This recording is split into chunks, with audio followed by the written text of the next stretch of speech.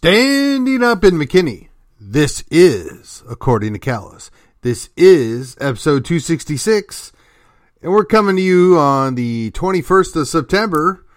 Today's episode, What Culture? Main points, not death, but life. Value of individual, not just a group. And protect liberty, not the state. And here we go. All right. So, it would seem to me that if you're going to have a culture, and you're going to have a dominant culture, that dominant culture is going to have to be open and agreeable to people and groups of people that don't necessarily go along with the dominant culture. And in the West, we do that, almost to a fault. In Christianity, which was one of the major building blocks of Western culture and Western society, taught that and affirms it and actually doesn't have a problem with it, contrary to what many of us have been taught or saw in the last 50 years. Christianity is quite comfortable with the idea of divergent views, divergent mindsets, and we succeed against all of them. So nobody is calling for that. So when you create a culture of life, that means that you value life, all life, which puts you in a situation from time to time where you have to take some time to determine what is the more important thing. And it should almost always be life. When I say almost always, because I'm sure there's an exception to the rule. But just because there are exceptions to the rule doesn't mean that the rule is invalid. Now, in the case of abortion, we have heard since 1973 that, well, what about rape and incest? And the usual response was, okay, fine. We'll give you rape and incest. We don't agree with you, but we're just going to give you that right off the bat. And we're going to and both sides agreed it's roughly 2 to 3% of all unwanted pregnancies are rape and incest. Now, as of late, they have come back and said, well, you know, it's probably much higher because people don't necessarily admit to being raped or they don't want to talk about incest. Okay. Well, what's that number? Is it double? Is it 3 times? In either case, we're well under 10%. Even if we were to be extremely generous and say it's 3 times as much, that's 6%. Or at the highest amount, 9%. Now, in those instances, I would imagine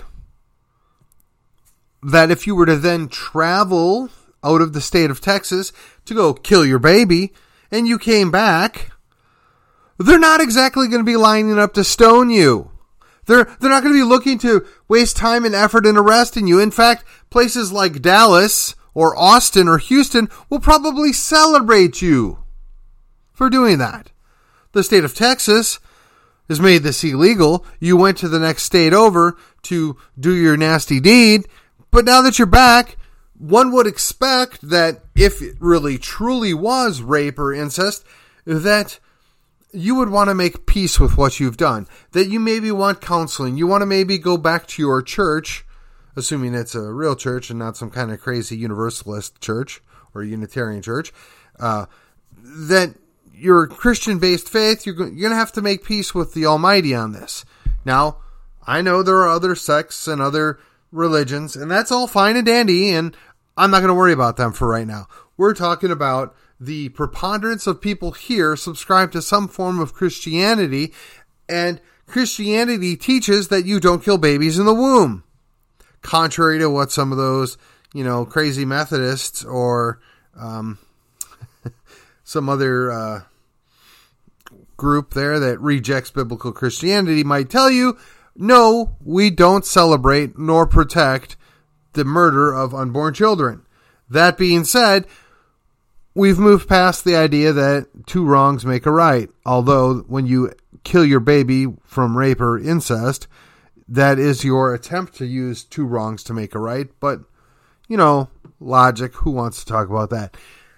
On the flip side, because we value life, we don't needlessly put people in prison. We don't needlessly cause people to be executed. However, there are appropriate times for somebody to forfeit their life. Somebody that, creates murder or commits murder or creates other things that are detrimental to other people, they are the problem. They have a consequence. And if they are convicted, duly convicted for real, their consequence may very well be execution. There is a role for execution. The problem is, capital punishment in our country as it's currently practiced is not being done in an appropriate fashion. It's not being done biblically or, quite frankly, ethically. When people can literally get away with murder because they can hire a better lawyer than somebody else, that's a problem. When people are being convicted for murder when they in fact did not convict murder, that's a problem as well. There is a thing called manslaughter, and manslaughter is not murder. But unfortunately, because of the way our system's set up, they overcharge trying to get you to plead down to a lesser charge. That's not justice. But if we value life, if we're a culture of life, we want to protect life. And that means that even people that commit crimes have a life that we want to value. We would like to rehabilitate them. That's not always possible. And there are certain crimes that occur that, quite frankly, are unpardonable. But the fact of the matter remains is we still value that life. That translates into when you're dealing with homeless, when you're dealing with the mentally ill, when you're dealing with other instances like that, including the aforementioned illegal aliens. Every person or every human has a value, has a life that we want to protect. And that means sometimes we have to bite the bullet and deal with it. Now, in my perfect world, the culture that we're there, the church would be at the forefront of that. Whether it was my church, the neighbor's church, the church down the street, whether they're Catholic, they're Protestant, Orthodox, whatever, they would be at the forefront leading to help people that are homeless or illegal aliens or whatever we want to call it. They would be looking to help the least of these. They would value their lives and they would imbue that into the culture where they're looking out for them. But instead, that's been largely vacated and we handed it off to the government. And government neither values life nor our money. So the results have been predictable. Let's transition now. We value individuals, not just a group. So, as of late, it's been very convenient and very easy to see why they're doing it, right? It's convenient for them and it's easy for us to see why they're doing it when they lump people into groups. And not just, hey, those are white, cisgendered, male, whatever, heterosexuals and they're the bane of all of our existence. Oh my God, they're a Christian too. No, it works in every group. Whenever you look to group people together. Now, it's fine when you're wanting to build an affinity group. It's fine when you're wanting to say, well, we all agree on these things or we all believe this thing. So we're going to create a larger group. But the idea is you're an inclusive group, not an exclusive group. I mean, this is something I dealt with back in high school or middle school. Who really thinks like this anymore? But we do. We all do. We all want everybody to be on our team and think the same way and, carry the line. But when we value an individual, we're less concerned about what group they belong to or what group they came from. We want to value the individual. When you value the individual, you also protect their individual rights, their individual dignity. You respect them as individuals. You don't lump them in together. The idea being that, and I admit at times, I actually, when you have a stereotype is your mind's shortcut to what are the odds that a person is going to believe or think a certain thing or act a certain way, right? Stereotypes in and of themselves are not evil or not bad. Acting out on them, assuming and acting out on what you perceive to be the likely outcome is probably not the best idea. It probably doesn't work out well for you all the time. But there's nothing wrong with thinking that. However, because we value the individual, because we believe that each person has their own mind and has their own thought process, we want to work with the benefit of the doubt. We want to believe that this person could be the exception to the rule. This person could be the non-stereotypical person. That's a challenge. I mean, it's real easy to lump certain groups of people into thinking a certain way or acting a certain way or voting a certain way or believing a certain thing. But while that might be statistically accurate more times than not, you're not doing that person, that individual, a service. You're dismissing them as an individual. We're all guilty of it to some extent or another. I have said on more than one occasion, I go into certain conversations accepting the fact that the person I'm speaking to, because of what their last name is, who their parents were, or where they came from, is likely to disagree with me. They're likely to think that I'm wrong, or they're likely to assume certain things about me. But that doesn't mean that I go in and treat them poorly. It doesn't mean that I go in and talk down to them. It doesn't mean that I reject them as individuals, and it doesn't mean that I don't value their input, that I don't want to hear what they have to say. It does help me to perhaps articulate what I want to say a little bit differently. If I go into a conversation based upon the odds and the stereotypes, thinking, well, maybe this person is likely to think this way or believe this thing, and when I interact with them, it's probably best that I don't go full frontal on them, but maybe soften a stance, or maybe I'm a little indirect when talking about something, or perhaps asking an opening question to kind of gauge what the reaction is so that I can have a better, more positive conversation or interaction. I'm just suggesting that when you have a culture that values individuals over their group, that's the way people talk to each other. You know, we've had a couple of generations where we were told we don't talk about government or politics, and we don't talk about religion. Well, as a result, a good number of my generation and the following generations have no idea how to talk about either. It doesn't upset me when somebody I don't know disagrees with me politically or religiously. At times it's bothersome to have somebody in my family or somebody on my team that throws something at me out of left field, and I'm not always sure if they're messing with me, if they legitimately believe this. But I'm going to push back on them because, well, one, I either know them better, or two, I expect more out of them. But if it's somebody I don't know, is it fair of me to expect anything out of them? Is it fair of me to push something on them whether they believe it or not? And I would suggest no. You have to be gracious. You have to be friendly. You have to be open. You have to let them communicate what they think or what they believe or what they desire. That's because you got to choose to value the individual over their group. You don't assume and push that on them. You know, on Monday's episode, I talked about this idea of projection, right?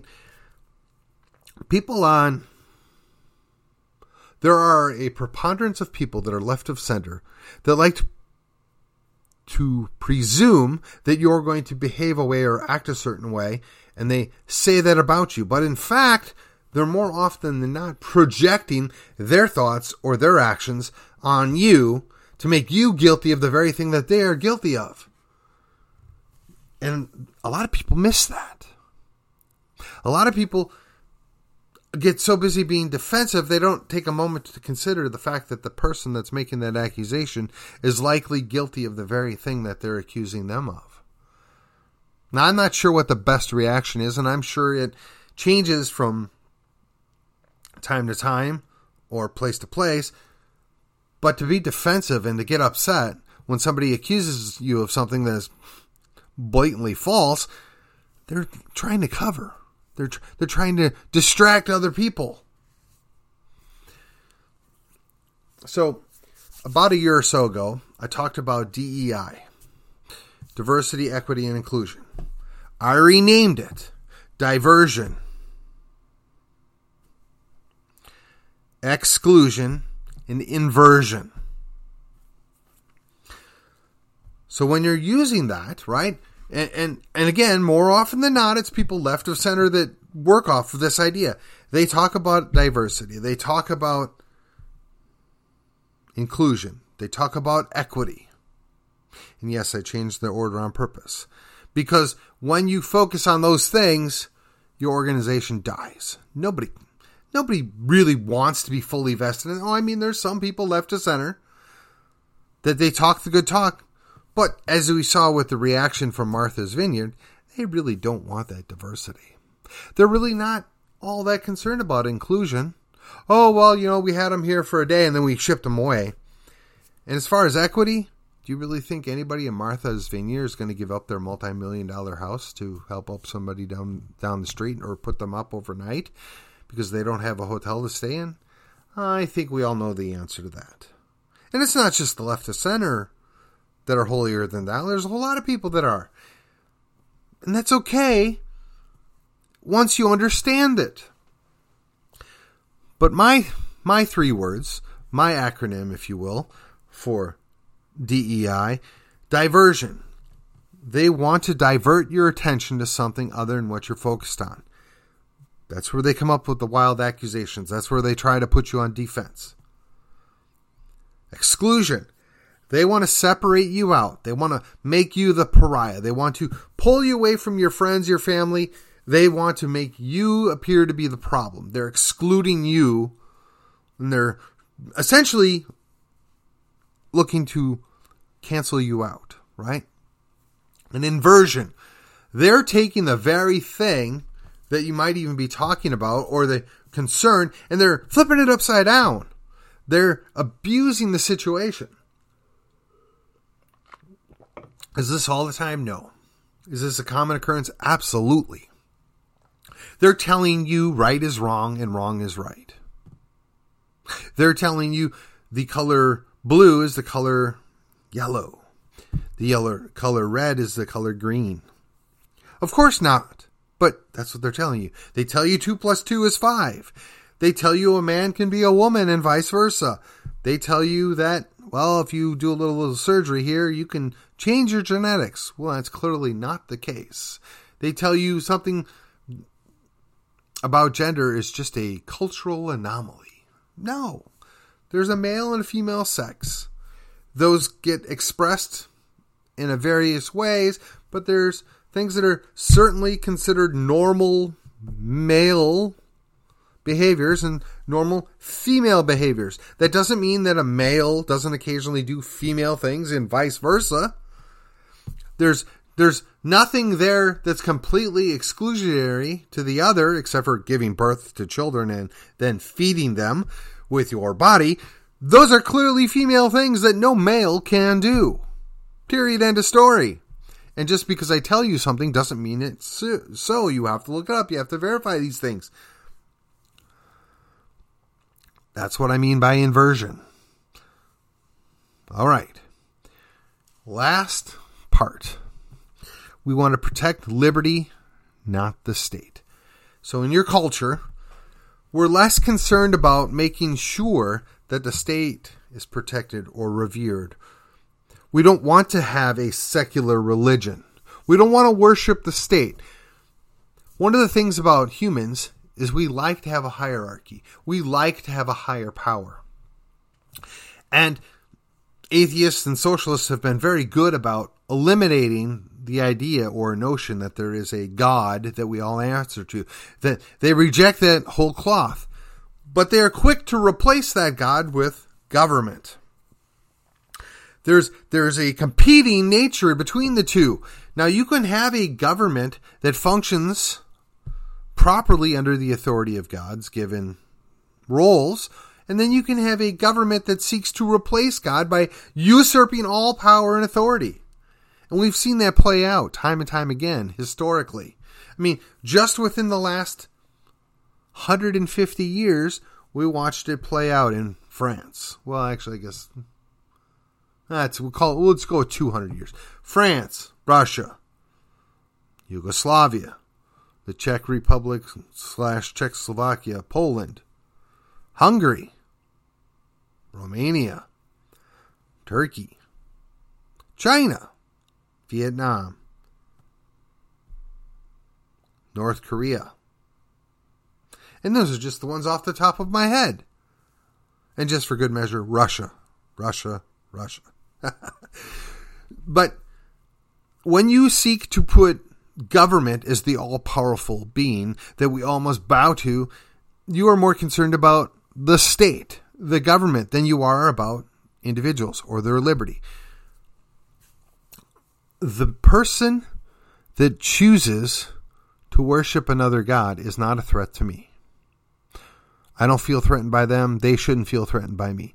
A person that that goes home and has a family with, let's call it, same-sex couple there, is no threat to me. I am not going to protect their behavior with state or laws, nor am I going to attack them or stone them or do anything like that, because they have an individual liberty to do sinful behavior. Like that? Likewise, my neighbor has every legal right to go home and drink enough alcohol that he passes out each and every night. That is equally sinful behavior. And he has a liberty to do that. And I am going to protect that liberty because it's in my best interest to protect that guy's liberty. Now, so long as he doesn't get in the car and have an accident, which would be a different story altogether. But why is his behavior with that specific chosen drug any different than any other drug? Because our government has said so. The Bible's clear that you're not supposed to go get drunk. You're not supposed to alter your mind. Now, there are times where maybe you do that as part of a medical procedure or as a treatment plan, but as a general rule, you shouldn't be drunk.